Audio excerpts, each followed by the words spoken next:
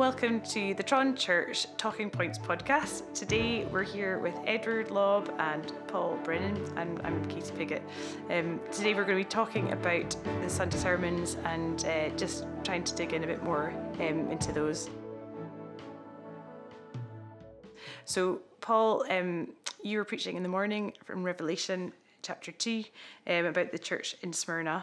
It was a great comfort to hear from that chapter, and just you mentioned the fact that the Lord Jesus knows and he sees things in the reality that they are instead of how we see things, which is wonderful. And you encouraged us, because the Lord encourages us to do it, to have our eyes up, to be thinking about eternal realities and the fact that he is on his throne. He died and came to life. Yeah, so I was stating the sort of positive instruction there on Sunday about having your eyes lifted up to sort of the ultimate realities, the eternal horizons. But if we're not doing that, how's that gonna play out? And it's not going to go well if our vision is limited and constrained to the immediate, to the issues I see in front of me now.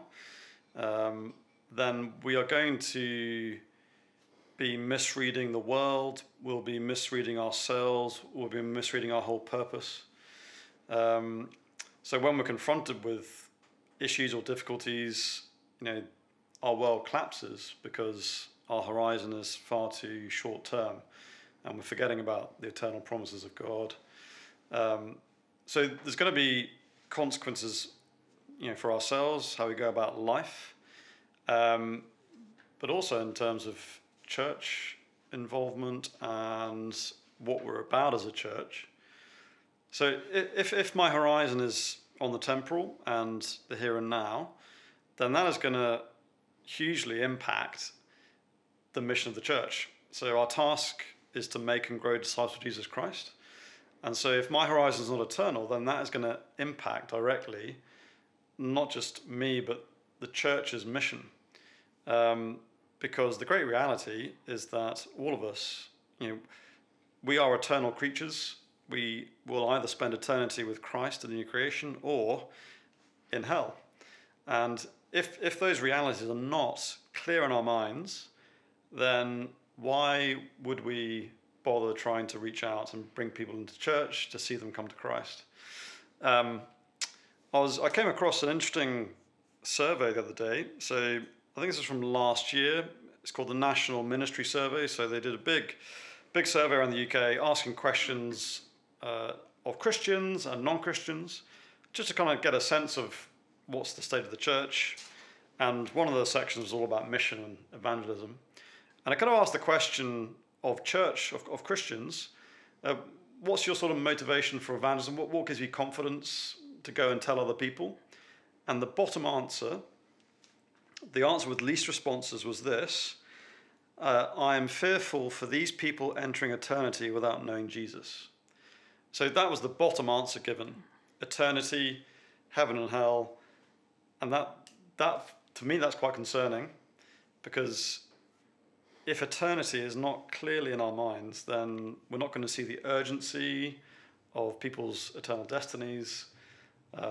So that's going to play out, not just in mission, but in every aspect of church life and in every aspect of our own lives. So I think not having our eyes set on Christ and eternity is going to be pretty devastating, I think. Yeah.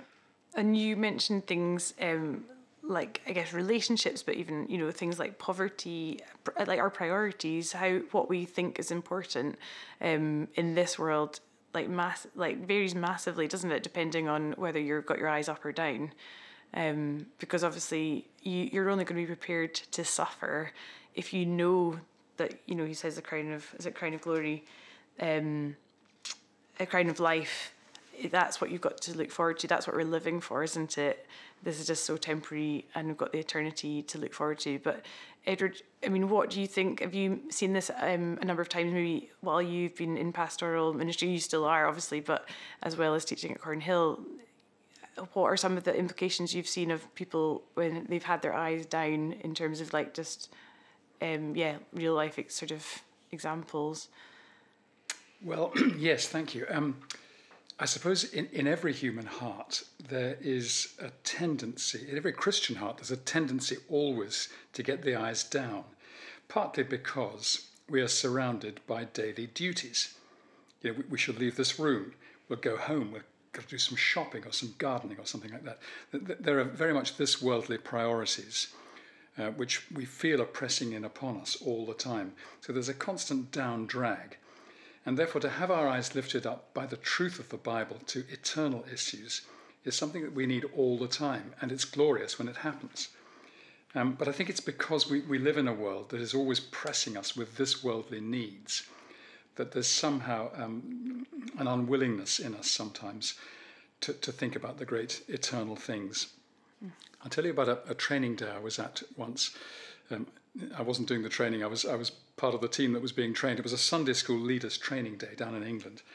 And a very experienced couple who had led Sunday school work for a long time in England were there training our Sunday school teachers. And they started off by saying, "What is the purpose of a Sunday school?" So we all hummed and hawed and burbled in our beards for a moment. Then the leaders said, "The purpose of a Sunday school is to prepare the children for judgment." Now, my jaw dropped at this idea, to prepare the children for judgment. Little kids of 6 and 8 and 10, that's the purpose of a Sunday school. In a way, that's the purpose of the whole church and the teaching ministry of the church. It is to prepare people for judgment, because that's the great reality that's pressing in upon us, and yet we can forget about it. And we make complicated preparations for all sorts of things that are just in this world. Think of the hours you can spend booking flights to go to Tenerife and getting frustrated with that, or the hours that you can spend in Marks and Spencer's buying a pair of shorts that fits you, which can be difficult in some cases. So you spend a lot of time doing all sorts of stuff that's really unimportant, and yet forgetting the really important thing, which is that the Lord is returning, the day of judgment is coming. And it seems to me that churches that claim to be evangelical will fall into two groups. Those that often bring the eternal realities to the congregation, because that is what the Bible is really all about. And those that don't, those that profess to teach the Bible, but actually are only helping people to live their lives in this world. But the Bible itself is always taking us to eternity. I mean, think of the famous John 3:16, that God loved the world in this way, that he gave his Son, so that whoever believes in him should not perish, but have eternal life. It's not just about good life in Ayrshire or Perthshire or Glasgow. It's eternal life that the whole thing is about. So it's great that a passage like the Revelation 2 letter to Smyrna helps us to keep our eyes on what is really important and what is going to bring us joy in the end. Yeah, I guess there's so much in the passage about what is seen and what is the actual reality. So Jesus talks about the fact that, I know your tribulation and your poverty, in brackets, but you are rich. And I suppose we've got to try and train ourselves, don't we, to think, okay, I'm giving this up, or I'm sacrificing that, or this is difficult, I'm getting flack from my family. But it doesn't, in the light of eternity, the light of the fact that Christ is on his throne and reigns and is coming back, that's nothing almost. It's not nothing. You don't want to trivialize people's difficulties and trials, but when you see it in the light of the eternal reality and what we have to look forward to, it makes it just so much more sort of, we're so much better able to cope with these difficult things. And I think it was helpful, Paul, you were talking about, what if something happened to my family, or what if something happened to the church, how would I cope? And it was really helpful to say, God doesn't give us things that are happening in the future, but just what we're going through just now. Mm-hmm. And having the confidence that, God is going to give us the strength we need today, tomorrow, for the things that we're facing, which is really, really helpful. So you talked a little bit about, a lot about death and being prepared for death. And I think we live in a culture where death really isn't talked about that much. It's something people are afraid of. I guess, in light of what happened with COVID, many people are terrified of dying and imminent death. So what does this passage, help? How does this passage help people prepare for death, and as Christians to be bold and living boldly for Christ in the face of that? Yes, well, I think it's the way in which this particular letter begins is helpful. So each of the letters begins with an aspect of the Lord Jesus that's mentioned in chapter 1. And the aspect that's mentioned at the start of the letter to Smyrna is about the fact that Jesus is the first and the last who died and came to life. So the particular aspect of the Lord Jesus that is in view at the start of this letter is the fact Jesus died and came to life. And that's how the letter ends. He who has an ear, let him hear what the Spirit says to the churches. The one who conquers will not be hurt by the second death. So it's bracketed by this perspective of, yes, there is a physical death, but there is another death. And he's talking there about Judgment Day and those who will be condemned to hell. That is what he's talking about by the second death. So that is the death to fear, not the physical death we all face in this world, but actually there is something beyond death. And having that perspective just transforms how we think about this world and about our own lives and our own deaths. Because as Ebba was saying, we so quickly become consumed by the immediate, and the problems I face today seem insurmountable. We lose perspective, but this particular letter is wanting to remind us what's real. And that's the whole purpose of the book of Revelation. It's pulling back the curtain on the seen world to show us a much bigger reality. And the reality is we belong to a risen Saviour, and that is the destiny for all who are his. There is hope through death and into eternity. So that's just the perspective that this particular letter has in Revelation 2. Yeah, I think one thing you said that really struck me, and we actually mentioned it this morning in our growth group, is that like one of the few things that God actually promises us in this life is suffering. Mm-hmm. But it's something that just sort of really, your hackles rise a little bit, even just hearing that, even if you know it's true. It's just one of those things. Edward, how have you faced suffering in ministry yourself in a way that is gracious and, God honouring? Whoa, that's a big question, Katie. I've certainly wept at times because things in ministry, especially when you're a senior pastor, things can come at you that are really very difficult indeed. But I think it's keeping the eyes both on Jesus and upon his promises that just helps you through.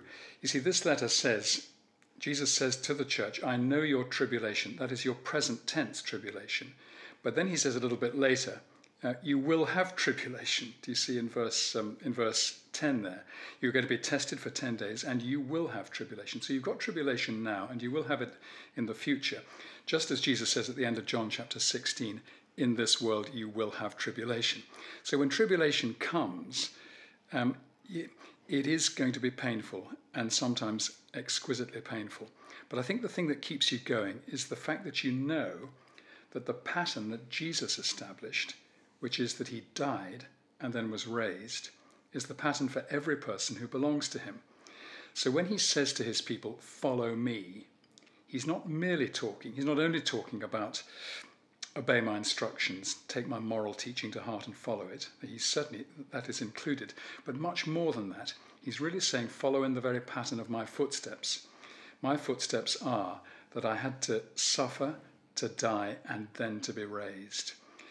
And so the sure promise for all Christians is that there will be suffering, particularly suffering on account of our faith.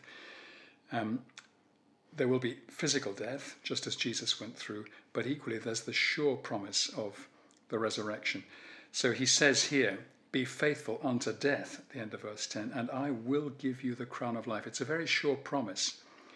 So the pattern of Jesus is something that is going to be repeated in our experience. And I think just knowing that pattern of going down into the depths and into death and then being raised up again at the end, to know that that's going to happen will keep us going through the tough times in pastoral ministry or in Christian life generally. We keep going because we know what the end holds. And it's that keeps us alive as Christians and joyful as Christians. So we have to have a really high and accurate view of what the crown of life is, and otherwise we won't be prepared to suffer really. Yes. Unless we're actually excited and thrilled about the idea of being with the Lord in Yeah. glory, we're like, this life will just be too difficult, and we won't be prepared to sacrifice or. And I don't think we have to manufacture a high view of No. life. The more we study the scriptures, the more the whole thing comes at us from the Bible. This is what it's all about. God, this world is temporary, it's transient. And what God is preparing for those who love him is something that is far beyond our comprehension. But the appetite for that and the desire to be with him. And what does he say in John chapter 14? Don't be anxious. In my Father's house are many rooms. If it were not so, would I have told you? But I'm going ahead to prepare a place for you, so that where I am, you will be also. So we know that what the Lord wants above everything is that we should be with him, which is amazing when we think of the fact that we are by nature besmirched with much filth, morally speaking. But he wants, having cleansed us, to which he's done by the blood of the cross, for us to live with him forever. So we haven't got to sort of, as it were, stir ourselves up and say, come on, believe in eternal life. Yeah. As we read the Bible, it just comes at us thick and fast, and our appetite for it grows, I think. And it's what we're for. It's what we've been made for, isn't it? It's home, isn't it? That's, being with the Lord is like the essence of what it means to be human, isn't it? Yes. So it just it's the kind of appetite grows with eating. The more you know about the Lord and what we're made for, it just it does help. And I was talking to somebody about Sunday morning yesterday, and we were just saying how helpful it is, just the encouragement of being in church, and how we were both agreeing that we need this so much every week, because actually, maybe it's just myself, I've got a bad memory, but you forget these great truths, and obviously you read your Bible during the week as well, but on a Sunday it's just so much clearer, and you're really sort of hopefully switched on and focused for that longer period of time, and meeting together with God's people. And it's actually just such a helpful reminder. And I think the fact that we're all hearing the same thing and able to talk about it like we're doing now is actually just so helpful, because it just reinforces what we're learning, and I think it helps it just become even more real than it is, because you're sharing that hope and the joy that we're learning about. So Paul, you also mentioned one of the points was talking about the fact that the Lord knows the slander that's going on. The church are being slandered, and obviously we don't have Jews slandering us today. But in what ways could you see sort of what's say our equivalent now of that sort of slander, and how do we handle slander of our church, or maybe our leaders, or people that we would stand with as Christians in a godly way? Yeah, so I think what was probably particularly painful here about the slander was it was coming from those whom Christians in Smyrna would have possibly least expected it from, and in a sense there's a shared heritage with those who profess to be Jews, and that in a sense there should be an understanding there, but actually that they are the source of the slander. And actually, again, Jesus lifts the reality. They say they're Jews, but actually, a very strong condemnation. He says they're a synagogue of Satan. That is the actual source of the opposition. So, trying to think of sort of parallels today, it's a bit like facing slander from those who would profess to be Christians, those who are in the visible church, and it's them who are lobbing grenades at you because you're a faithful Bible-believing Christian, or at the church which is holding firm to the Bible's teaching. That sort of slander is, in a sense, harder to take, because you're professing to follow Jesus, and you're the one throwing stones. You sort of expect from those who are clearly not Christians and who are, they might be proclaimed atheists, or you kind of expect opposition from folk who would call themselves that. But for those within the professing church, that's really hard, and it is particularly it's particularly from those who maybe from liberal churches. And as we stand firm on the Bible's teaching and about a whole bunch of ethical, moral matters, and they are fierce in their opposition because they want Bible-believing churches to tone down their teaching, to abandon the gospel and what the Bible says, and to join with them in what they're promoting. So it's very difficult. Ed, I don't know if you want to come in on that, but you've maybe seen more of that over the years, but it's often from the liberal church where the opposition comes, and that's difficult. Yes, that's right. It is difficult. I think one of the big comforts for people like us in our church is to remember, well, the words of Jesus when he said, "Woe to you when all men speak well of you," because that's the way they used to speak of the false prophets. So if everyone says, "Oh, well done, you're doing jolly well, what a nice Christian person you are, lovely minister you are," if that's the constant chat about you, you're probably in trouble. But it's when people begin to lob their hand grenades at you that you begin to think, well, I'm actually on the right ground here. Not least because people were constantly lobbing hand grenades at Jesus himself. Mm-hmm.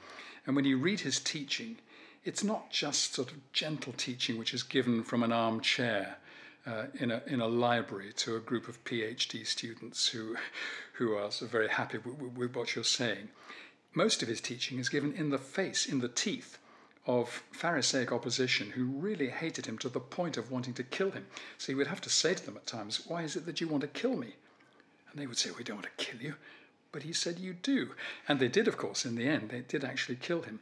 So there he is giving all this teaching, and he's finding the pushback that comes at him all the time from that group of people is very, very powerful. And yet he withstood it. Now again, he's our example, so we have to follow in that same mould. And when the brickbats come at us, we've just got to take them. And it's a great help that we take them together. You know, a pastor who preaches a sermon and he receives a great deal of pushback, he's got friends, so he can ring them up, or his friends ring him up and say, "We heard that sermon and we've heard the response to it. We're with you, brother. You know, don't worry about it. This is part of the price." Mm. So it may be that because in Scotland and England for 200 or 300 years, more than that really, the gospel and the Bible has been largely accepted, that we suddenly find ourselves in this 21st century in a different place, where the church is becoming very unpopular with some people. It's popular when it does gentle things, when it just slots in with society. And does things like put on a good show for the Queen's funeral or the coronation or something like that. Oh, well done, church, you know, good pageantry. Wasn't the Archbishop dressed in a wonderful dress? You know, that kind of thing, that's fine. You slot in with what the world expects and the church is acceptable, but it's got no message there. Whereas as soon as you begin to bring the message that challenges the sinful state of the human being and the need for repentance, then the brickbats come, and we just have to take them, and it's part of the package. It's difficult to handle, isn't it? When there's folk outside of our church and they say this about the church, or they say that about the church leaders. That's very hard when you know otherwise. They've heard snippets, or they've sort of come to conclusions that aren't justified. Mm-hmm. It can be very difficult. You kind of want to go on the defensive and push back, but sometimes you just got to accept it, and you know. Yeah. And there's this great message about not being afraid, isn't there? Which you mentioned a moment ago, Paul. But here in verse 10, do not fear what you're about to suffer. That's an odd thing, isn't it? If you're about to suffer, naturally you shrink from it, don't you? Mm-hmm. But Jesus says it's going to come, but don't be afraid. And that is, if I can put it like this, God has form in saying throughout the Bible, don't be afraid. Yeah. Because our nature is to be fearful, particularly when we're opposed and when people are reviling us. So when Paul, the apostle, for example, was in Corinth and the gospel was going forward powerfully, he was obviously tempted to shut up shop and to stop speaking. So the Lord Jesus drew close to him in the night, one night with a vision, and said, "Paul, don't be afraid. Keep on speaking, because I am with you. And there are a lot of people in this city." So when the temptation comes to us to shut our mouths and to stop testifying to the great truth of the gospel, that's the moment when the Lord would say to us, don't be afraid, keep at it, keep speaking. Yeah. And Paul, you mentioned 1 Peter, and just that was really helpful because it's just helped us understand that like the attacks or the slander or the suffering that we're going through, it's not for nothing. You know, God is using it for His glory. And you know, how does that shape as well? Not just that we have this eternal reality to come, but how God uses it in the here and now.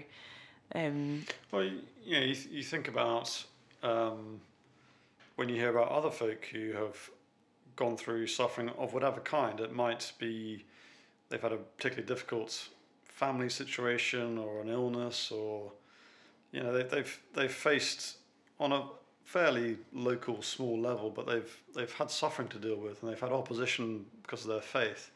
And seeing how they handle it and how the Lord enables them to handle it, that certainly encourages me and encourages the church.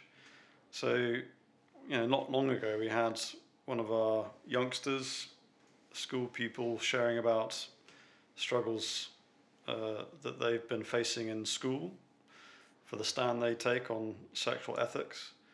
And it was very encouraging to hear how they were handling that. So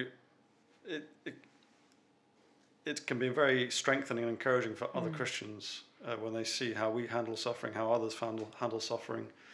And it's a real testimony to the Lord Jesus, isn't it? When you see people who you might write off, you think, they're not especially strong or brave, and yet how they're withstanding extreme pressures, that reminds me that the Spirit's at work in their heart. Yeah. The Lord Jesus is with them, He's strengthening them. And if you can do that for them, you can do that for me. And so I think seeing others endure, and what we see with gospel partners around the world and how they face things. It was very sobering to hear about the men. I actually missed the interview, but just being aware of, or being more aware of, like the persecution for ministers, churches being burnt down. It really helps you put things into perspective. Not that your trials aren't important, but there's just so many people all around the world, Christian brothers and sisters all around the world, really suffering in much more extreme ways than I am, or that we might be. And just, it's inspiring to actually just keep going and be prepared. Ask God to help you be more prepared to suffer for His sake. Yeah. Edward, you'd like to share a little bit about the morning in Leviticus, just in the light of the fact that we are talking about our salvation and the future that we have in Christ because of Jesus' blood shed for us. Then, Leviticus was very much just highlighting just how sinful all of humanity are, but how Jesus deals with that. Yes, the extreme depth of the sinfulness of the human heart. That's what I think was being brought out of the passage from Leviticus on Sunday. And that's very sobering, and it's very realistic, because I guess most of us don't know quite how dark things really are inside us. But there's a lot of darkness there, and the potential for it to come out is very great. So as we come to realize how deeply sinful we are, we realize what a very, very great thing Christ has done in dealing with that sinfulness. And the point that Stephen made about the leper in Leviticus, and relating it to how Jesus dealt with the leper, is that the leper was outside the camp. He was beyond the pale. He was untouchable. He had to go around crying out, "I'm unclean, so stay away." And that's really a picture of ourselves in relation to God, that we are unclean. And yet Jesus himself, the Son of God in person, coming to the leper in Mark chapter 1, does not get infected with leprosy, but the power goes the other way entirely. Jesus is impermeable when it comes to leprosy. But he was able to deal with the leprosy immediately. So the leper is cleansed. A little bit later, Jesus meets the woman who's had a hemorrhage for many years. She is cleansed. And on the same day, he goes to Jairus' daughter, a little girl who's died. And simply with his words, "Little girl, I say to you, arise," she becomes alive again. So the power of Jesus to deal with sickness, which represents sin, sickness and moral uncleanness and death itself, that just with a word he is able to cancel all of that and reverse the effects of the judgment and the curse that God has put upon mankind. That struck me as being a very wonderful thing. And it made me want to say Jesus is very wonderful and very powerful. He can do this that nothing else could do. No amount of human religion could wash ourselves clean. We could wash 100 times in the cleanest water. We wouldn't go to the Clyde, would we? We could wash, in the most beautiful Highland stream 100 times, but we couldn't cleanse ourselves. There's no swore figure for the soul, is there? But Jesus comes to the sinful person and says, you are now saved, cleansed. Your sin has been dealt with, and salvation is yours. So the power of the gospel, I think that came home to us from Leviticus on Sunday evening. Lovely. Yeah, that's great. Well, I think that's us for today. But Paul, are you preaching again next week? I am. I'm preaching on Sunday. Great. We'll be looking at another one of the 7 letters to the churches. I'm not sure which one yet because I'm doing a bit of a overview. I'm not going to do all the 7, but that's this afternoon's task to get my head into that. But yes, that's Revelation on Sunday morning. Super. And then maybe Stephen on Leviticus. Willie. Oh, it's Willie. Willie's back on Genesis. Willie's back. Fantastic. That's great. So yeah, thanks so much for joining us. And yeah, hopefully you can join us next week.